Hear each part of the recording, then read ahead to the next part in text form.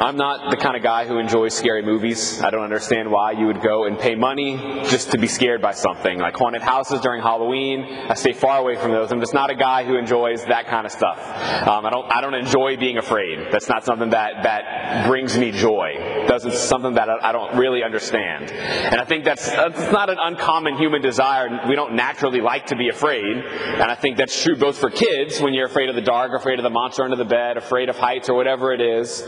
But even as we grow up into adults, this fear, although it changes, I think our dislike of being afraid is something that generally doesn't go away.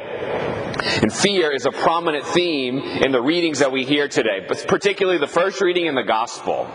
We hear Jeremiah's situation. His whole time as a prophet was him proclaiming difficult messages to the people of Israel, and him really being persecuted his entire life. And so we hear a particular situation of him that engenders fear within his heart. We hear Jesus speaking about fear no one, do not be afraid, encouraging us to move away from this feeling of fear.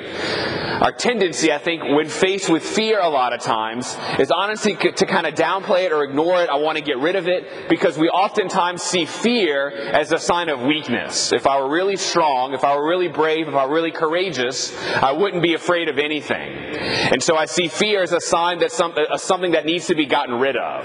If I see myself as afraid of something, then I'm weak. I'm not brave enough. I'm not strong enough. It's seen as something that it infringes upon who I am as a person. But I think in actuality, fear and our honesty with our fear is something that's incredibly important in our continual growth in the spiritual life. I think you can say that there's two fundamental questions that are continually being answered as we focus on our interior life and our relationship with the Lord. Two questions are, number one, what do I want? And number two, what am I afraid of? I think everything can be traced back to those two questions. What do I want, and what am I afraid of? The question of my desire and the question of my fear. And our growth spiritually, I think a lot of times generally means growing in depth and growing in honesty with how I answer those two questions. What I really want, when it really comes down to it, beyond the surface level desires, what do I really want? And what am I really afraid of? Beyond the superficial natural things, what do I really want, and what am I really afraid of? And as we know, like I said before, fear is not something that's just limited to children. Adults are afraid of all kinds of things. The fears that we have just change as we grow up and as our situations of life change.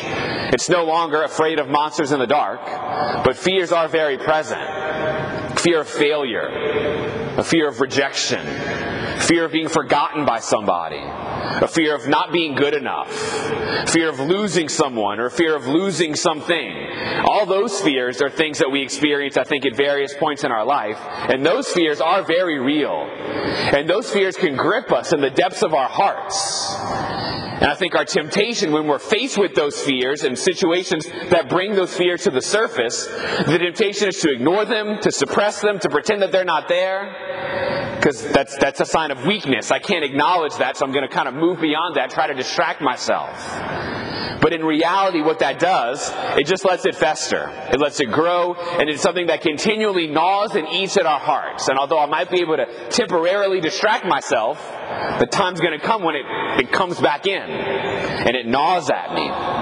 And I think keeping fear in the dark, when we try to do that, what it does is it really gives it a power over us. Which is why Jesus says what he says in the gospel today. He says, what you hear in the darkness, bring it into the light. Acknowledge it. Bring it out into the open. Because Jesus knows that when we're honest, when we acknowledge these fears before God, when we acknowledge these fears before a trusted friend or guide, when we speak it, when we bring it out into the open, what that does is that makes us able to hear the truth and to experience a real healing. Bringing fears into the light robs it of a certain power that it can have over us. And none of us wants to be afraid, nor does Jesus want us to be afraid. That's why he says, fear no one, do not be afraid. But the way to fearing no one is not to try to eradicate fear from my life, because that is not going to work, and in fact it only makes it worse. Rather, the remedy to fear is honesty, especially before the Lord, who is the only one who can speak to the deepest depths of our hearts. When I'm able to bring to God, God, I'm afraid that I'm not good enough. God, I'm afraid that I'm going to be forgotten. God, I'm afraid that I'm going to lose this. I'm afraid that you're going to abandon me. I'm afraid, whatever the fear is. God, this is what's going on in my heart, and I need you to remind me the truth. Like Jesus says in the gospel today, I need you to remind me that you have me. I need you to help me to know that every single hair on my head is counted and known by you. That you know every aspect of my life. That I am worth so much more to you than I could ever know. And you will never let me be without.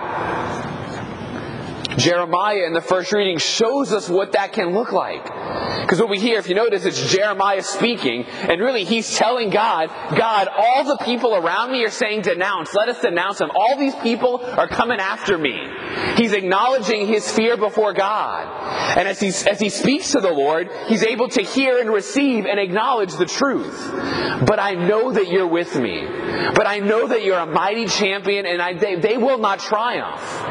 And so in confidence, I entrust myself to you, and in fact, I can even praise you as all these things are coming at me. God gives them a confidence in the midst of the fear.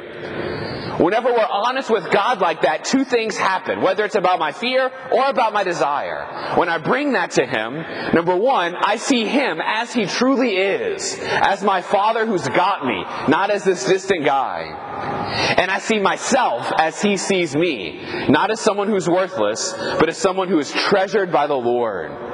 And that doesn't take the fear away, but it does put it into context. My fear doesn't have to be something that overwhelms me, but rather it's something that I know that God can and will provide for. And that trust is something that grows over time. As I continually acknowledge my fears and I acknowledge my desires to God, my trust in Him grows. That's all that prayer is. Being honest with my desires and being honest with my fears before God and letting Him speak the truth to me. So as we come to Mass today, and as you pray this week, I invite you to place focus there. What are the things that I really want? And, like the readings today, what are the things that I'm really afraid of? And let God remind you of the truth of how He sees you, how He holds every single hair on your head, and what He's going to do about those fears. Amen.